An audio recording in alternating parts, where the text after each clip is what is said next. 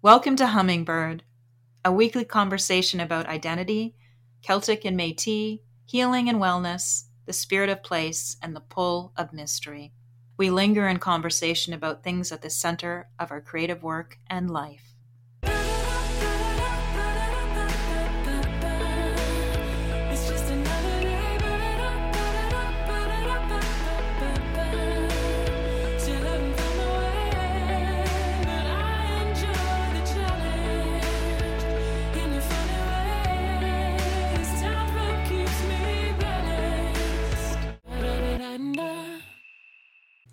We respectfully acknowledge that this podcast is recorded on the treaty and traditional territories of many nations, including the Anishinaabeg, the Miccosauga Anishinaabeg, the Chippewa, the Haudenosaunee, the Mississaugas of the Credit, and the Wendat peoples. These lands are now home to many diverse First Nations, Inuit, and Métis peoples, and are covered by Treaty 13 with the Mississaugas of the Credit and the Williams Treaty, treaties to peaceably share and protect this land through friendship and respect. We thank those who have cared for this land, and we are grateful for the opportunity to live here and connect through conversation.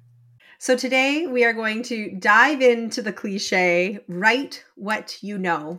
Yes, let's say it again. Write what you know. And that's WRITE.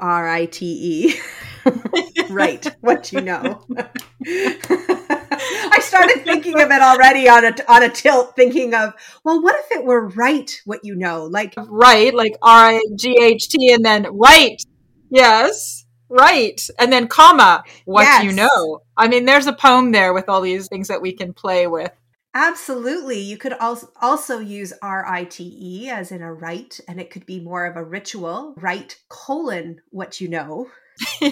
Or rites, like rites of passage, like RITE. We had the idea that last season we talked about omit needless words and went on a fun journey with that. So this season we thought, let's take another big lesson that's often shared with new writers and see where it takes us today. And often when you're first starting out and you're reading all the books and going to all the classes, somewhere along the way, every new writer hears the words, write what you know. And so, Catherine, do you remember when you first heard these words, or how often do you have any memories of this coming up for you? You know, I'm actually drawing a blank, and I don't know when I first heard this. And it's something that I have thought about, though, as a writer and also as a teacher of creative writing. In some ways, I feel I think of all rules like this. I think knowing what they are and then deciding how they serve you on your writing journey. And a knowing in those ways that they can work as places of change and also opportunity, and how you actually interpret that particular rule. So write what you know. Already we were playing with the many ways that we could play with the words. And I think there's also many ways in which we can take those 4 words and find meaning that's relevant to our journey. And I think about write what you know. Oftentimes what happens is it's that sort of, you write from your life and this is what happened. And so because this is what happened was powerful, then that makes the writing powerful. And sometimes we start with that thinking, well, of course it's going to work. But oftentimes we find it doesn't. And sometimes you'll hear that writer say, but this really happened. And that can be the case, that it really happened. But what happens doesn't always make for art or for powerful writing. I think that's a really important lesson for early writers to hone in on, because there is that transition that happens. And I think for me, when I think about write what you know, I wouldn't be a writer without having had life-changing experiences. And mine, of course, I've talked about this in previous podcasts, is connected to grief and the loss of my parents. So that brought me to the writing life. So that was something I knew.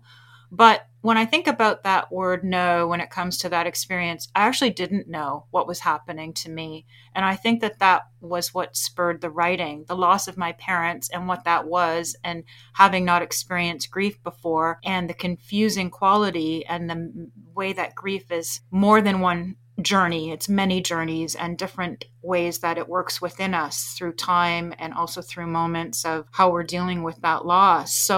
So many things there allowed me to have a relationship with grief through the writing process. So it's very much an ongoing journey. And I often think about write what you want to know, write what you need to know, write what moves you, write what you don't know. So I think Mm. this rule has many ways of sparking different journeys for each individual writer.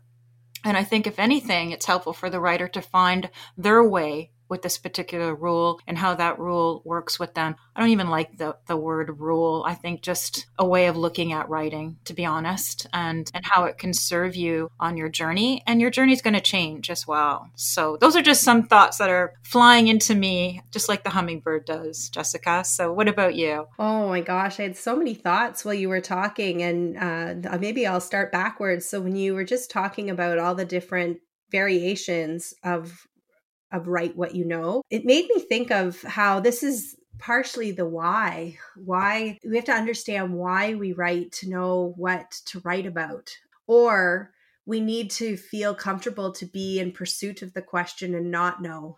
It can be, I agree with you, it can be the same types of things. Like I feel like I have two writing selves. So I started really writing a lot when I was a child. I always loved story. So it started quickly for me. And it came from a place of joy.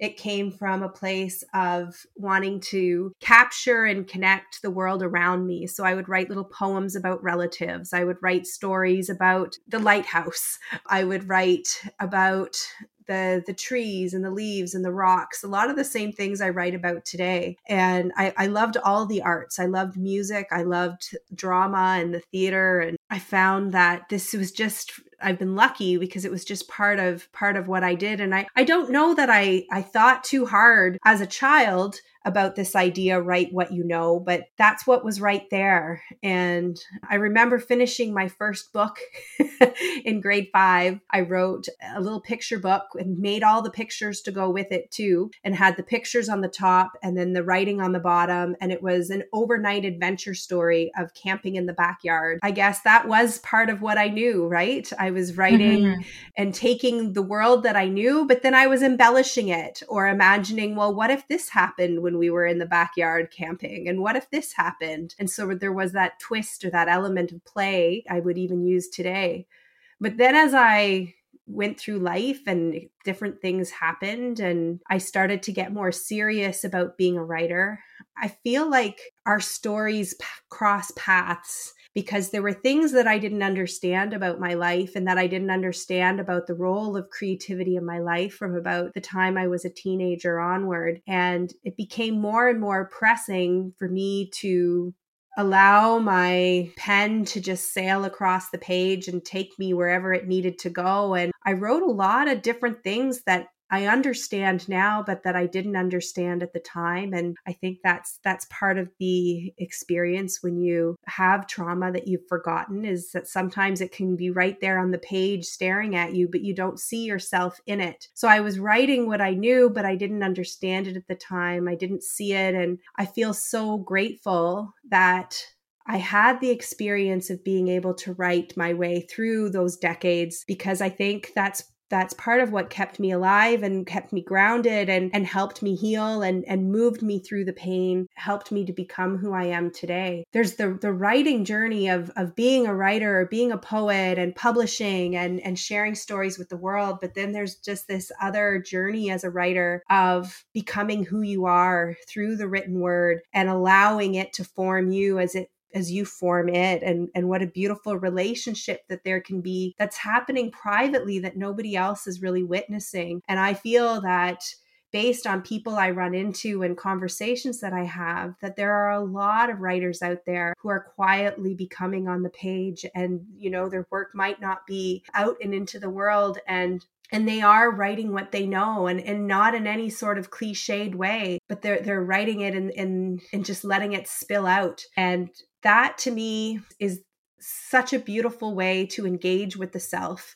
It is such a beautiful way to engage in self-care. It makes me think, Jessica, of taking that phrase, write what you know, and shortening it to write to know. So it's the actual writing process that allows you into the knowing. And only through that are you able then to have, as you say, the relationship with the self and different ways that the material in working with it, because I think a component there that you've alluded to, for instance, when you were a child and making the little picture books and the story and the words and entering into the other places that could happen, even if they didn't happen, you're bringing in the imagination. And I think that's a big part of where we can go with write what you know. You can often start with something that you know, or maybe you want to know more about. And then you can, in that writing process, allow the imagination to take its role with that and to almost meld it in and to mesh it in to see. So it becomes something organic through the writing process. And almost the only way to do that is through the writing process. So it's not something necessarily that you plan and that you think through beforehand. It's the actual writing and then entering in and going back to some things we've talked about, like the portal, moving into a portal, but starting with something that you know gives you that space to move into, see where it will lead you, and then see where it wants to go. But the imagination, I think, is so present when we're children, and it's available to us at any time of our lives. So the fact that we have that faculty, but it needs a place to interact with. So in moving into these spaces of what you know to find out what you need to write to know, I think it's endless, really. The knowing that can bring you into a place, and then the knowing that can reveal itself as you move through it. I think that also brings us back as writers. I know it does that for me, because in writing, I learn what I write to know. And sometimes that knowing is just out of reach, but I get a glimpse of it, or there's some little shimmer that allows me a sense of a journey and then wanting to almost get there, but it's just like the horizon. You never quite get there, but you feel you've moved to get there. And in that moving, you have gone somewhere else. I'm all lit up, just taking us on such a wonderful journey there through your reflection. I really, really appreciate all of what you've just said. And I feel like it would be wonderful to see if we could explore this through an example. Yeah. I was thinking about this topic, and everything that we write connects to it in some way. Write what you know, write what you don't know, write what you want to know. But underneath it all, it's an emotional place that has its own inner truth. And because life is so interesting, it really is. It's interesting too when we can go to a place of something that has happened to us. And then in that starting point of having something that has had happened to us, see where it goes with the imagination. And I'll share a poem now that is from my collection of poetry titled The Celery Forest.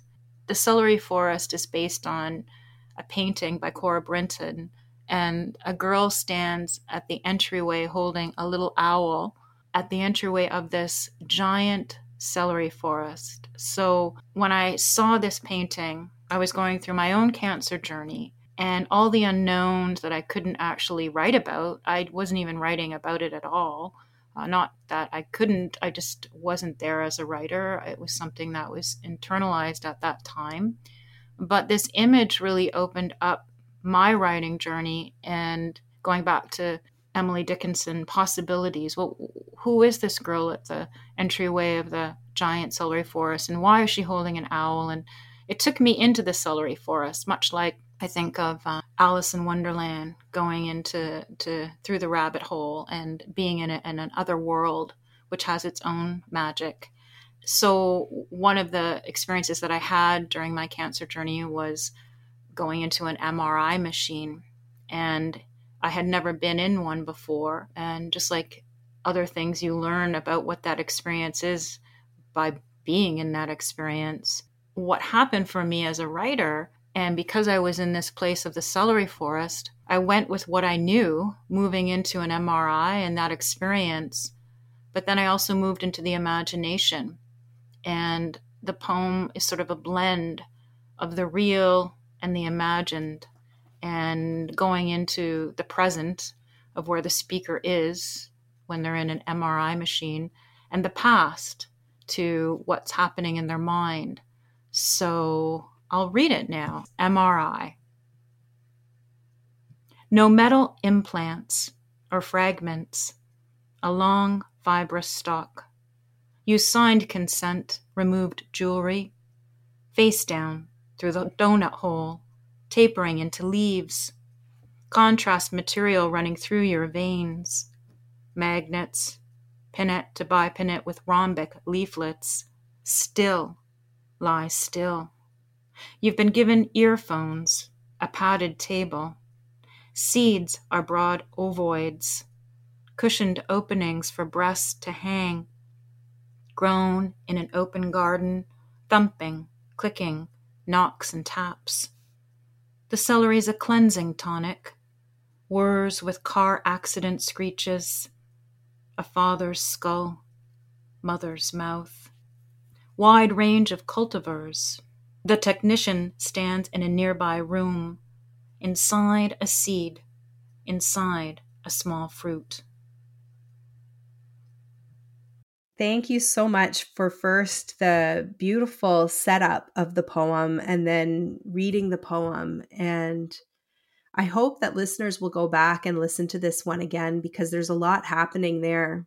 I love that you started by reminding us that this was within your collection called The Celery Forest, because that presence of the celery throughout this poem is really strong right from that long fibrous stalk. But you know that that's the celery, but then it's also the MRI. It's so interesting to see the relationship of life and machine weaving throughout and how you've so interestingly put the real and the imagined together, and how this very awful machine, I've had MRIs done, not when I've been on a journey like yours, but just generally getting them done to try and solve health questions. There's just something so disorienting and disarming about that whole experience that takes you right out of that grounded feeling. And the way that the speaker of this poem, though, has connected the eeriness of that experience of an MRI to a feeling with the celery, I find that it intensifies it in a way that is very much like you mentioned Alice in Wonderland earlier. And it's just sometimes helpful to use a comparison. And there are times with Alice in Wonderland where things are fun and imaginative, but then they teeter into this darker place where the hairs on your arms stand up and you get the chill through your spine. And I found that with this particular poem, that's where it took me to. It took me into that moment of our greatest fears, where we're in that unsure place of not knowing what is going to come out of this moment. And just fascinating, Catherine. Thank you so much. Thank you so much for your reflections, Jessica, because poems can do as many things as we as people can experience. And I really appreciate that word disorienting, because it's interesting to think about how we can convey that as writers and yet at the same time own the moment by bringing in other things. And in some way, I hope this poem sort of does that by empowering the speaker, but at the same time, disorienting the speaker at the same time. And the way that those moments where we're, as you say, teetering on something, we don't know where we're going to be going, and we can feel the shift from one thing to another, but we don't quite know how the journey will unfold. I even think about when I was actually in the MRI, I remember telling myself, I need to do something with my mind right now. The noises and the way I had to hold so still. And I just remember feeling so much fear and being overwhelmed at the same time. The more you are thinking about not doing something, the more you want to do it.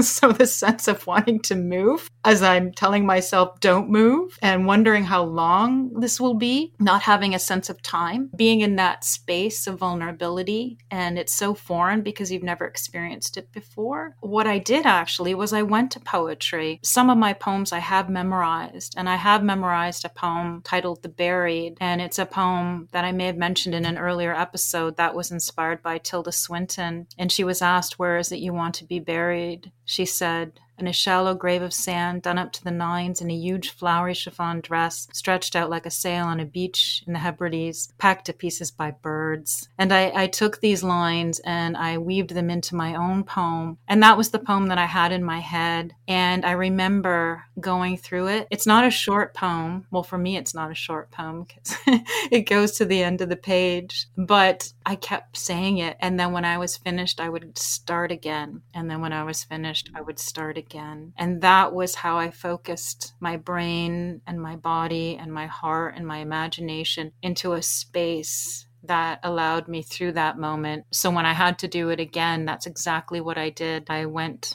to that poem, I gave it to me, and that is also something that we can give to each other and give to ourselves through memorizing poems. In this case, it was my own poem because I was going to be reading it. And so I wanted to challenge myself to know the poem deeply. But I've also memorized other poets' poems. And I often tell my students to do that too, because in knowing the poem by heart, you are allowing the poem into you. And at moments, it can come to you and help you and be part of your life experience. As I will never forget that poem as being part of my life experience. So even though it's not in this particular poem that I've just shared, it's part of my memory of being in the MRI machine. So it's sort of the backstory, and Tilda Swinton's words inspired me to write the poem, The Buried. So it's interesting to sort of think about how each journey has its own journey within it, and then how that in and itself layers something else, but doesn't necessarily need to be present, but is still there in some way. Mm-hmm. Yeah, I find you're getting my mind going in all sorts of different directions here. I really love that idea of memorizing poems, and we used to have to do that in school. When I was a student, we had to do that, and then there was a shift away from that. I was an English teacher, so by the time I was an English teacher, there was a shift away from that, and certainly in today in schools anyways, the focus is on the critical literacy skills and students' capacity to make connections and to connect to self, those metacognitive pieces. So I think there's a lot less memorizing going on in terms of holding those words and that value of developing a relationship with a set of verses and phrases. Because when we think about Write What You Know, that poem that you just shared with us that you had with you that day became something you knew, and then it became part of that. And so we could take any poem that we love, or even song lyrics. I find I tend to, when I'm in those moments, my anxiety can be pretty high. I'm not a fan of hospitals, and I had a year there where they couldn't figure out my health. And I saw 12 different doctors in 1 year and had, I think, at least 3 MRIs done. And when I was going through that, I would bring songs with me and sing the songs in my head and just let them play over and pretend I was curating little concerts in my mind, and what songs would I match together and which artists would be singing them. And I was taking what I knew and what I had with me in my mind and then using that as a way to transport myself out of a situation that physically was just so uncomfortable and unsettling. Isn't it a gift that we have the capacity to be able to do that we have the capacity to meditate and to practice breathing, that we can hold on to stories and memories and that they become part of other stories and memories is just so great. So this Write What You Know can really become that part, that last part of this, the what you know is really what is our lifelong learning models. Where does knowledge come from? Knowledge can come from the land. It can come from our ancestors. It can come from formal education, informal social relationships, encounters with the arts and literature. The what we know, we are learning all the time, and we're always processing and receiving information. I think it can take us to so many different places. And I brought a poem to share today too. If you think, I think we still have a minute. Yes, please. Tuck it in here that I wanted to share with you as a bit of, I picked this poem after you sent me yours to be a bit of a conversation with your poem. And it's a newer poem. It's not been published in any of my books yet. Often when I write, I'm sitting at the cottage in the summer. I get in like this writing mood when I'm at my parents' place in the summer on Georgian Bay, and they have this beautiful wraparound porch that looks out at the water. You've probably often seen some of my photos on social media because I also photograph it all the time. Sometimes I write what I see, and sometimes I write what I don't see. I find I don't tire ever of that view, and it can be even just a simple moment sometimes that we can find a poem inside. It can be just waking up and having that coffee and noticing what's there and what isn't there can be the what you know. So this poem is called This Morning, a Mirror. I didn't see the bald eagle, nor the gulls or crows in this awakening sky, just long grasses in this bay, still like a photograph. The absence of ducks or geese sway from a breeze. Remember the black bears strolling in this beach, chipmunks and woodpeckers busy in the bush nearby. Where is the deer who stopped by this window last summer? It is so quiet now, without the hum of bees or waves lulling on shore. This peace of stillness, welcome and worrisome. Thank you for the poem, Jessica. So interesting to feel a moment and being present, and in being in that present moment, connecting also to what isn't there. So those other moments are emerging through the speaker, nor the gulls or crows, the absence of ducks or geese, but yet they also sway from a breeze. So even in the absence, there's this hint of presence.